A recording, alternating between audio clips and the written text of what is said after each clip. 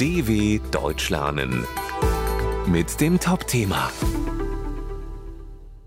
Racial Profiling, wenn das Aussehen entscheidet. Die Polizei unterscheidet bei Kontrollen oft zwischen weißen und nicht weißen Personen. Das ist Diskriminierung und kann Betroffene krank machen. Doch trotzdem ist Racial Profiling in Deutschland alltäglich.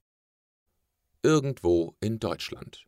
In einem vollbesetzten Zug führt die Polizei eine Personenkontrolle durch. Die meisten Passagiere sind weiß. Doch die einzige Person, die kontrolliert wird, ist schwarz. Diese Art von Diskriminierung geschieht jeden Tag.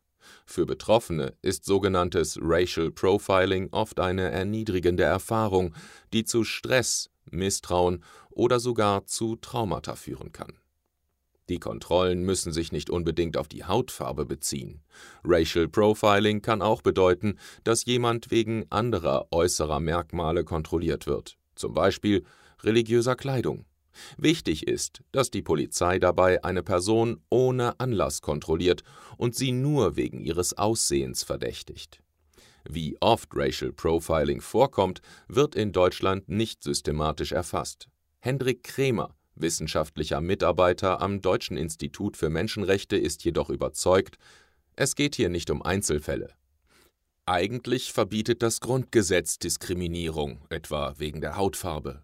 Wenn es aber zum Beispiel darum geht, ob jemand illegal im Land ist, darf die Bundespolizei in Zügen, Flughäfen oder Bahnhöfen Personen ohne Anlass kontrollieren. Krämer findet, um Racial Profiling zu verhindern, brauchen Polizisten eine bessere Ausbildung. Das Thema muss aber auch gesetzlich klarer geregelt werden.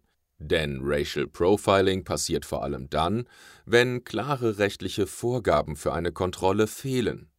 In Deutschland untersucht man das Thema nun in einer Polizeistudie.